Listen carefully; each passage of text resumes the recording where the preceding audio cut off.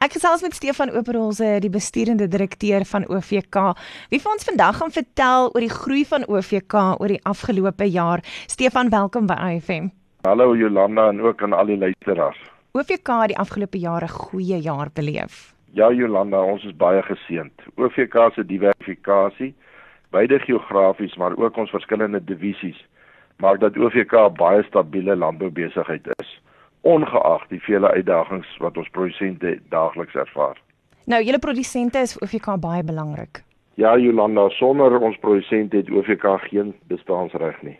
In kort, OVK is 'n boerebesigheid in boerebesit met 'n boeredireksie, dit koester ons. Nou, julle hoor gereeld mense wat sê hulle het nie geweet OVK is so groot nie.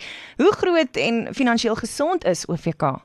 Ek dink die meeste mense sien OVK as die koöperasie op die dorp, maar OVK se omvang van besigheid het die afgelope jaar meer as 11 miljard rand beloop.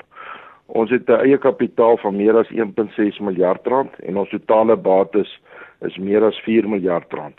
So ons is kerngesond, Yolanda. Wat sal jy sê is 'n landboubesigheid soos OVK se primêre funksie? Yolanda, ek sal sê om produsente in staat te stel om te kan produseer deur middel van bekostigbare finansiering en om produkte by takke op die platteland beskikbaar te hê teen kompeterende pryse en ook om produsente se produkte te koop. Dit in my oë is 'n landboubesigheid se primêre rol. Nou, het julle enige spesiale boodskap aan ons luisteraars?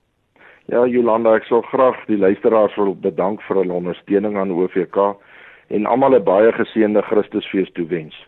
Vol liefde en vreugde en alles wat mooi is vir 2023. En onthou OVK se slagspreuk lees, saam bereik ons meer. Stéfan Oberholzer, besturende direkteur van OVK wat by my aansluit vandag.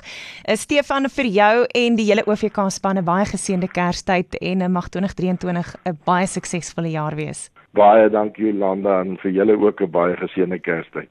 So gesels Stéfan Oberholzer, besturende direkteur van OVK, wat gedeel het oor hoe OVK produsente in staat stel om te produseer met die hulp van OVK se bekostigbare finansiering. Om meer te lees, besoek Central SA onder nuus by ofm.co.za.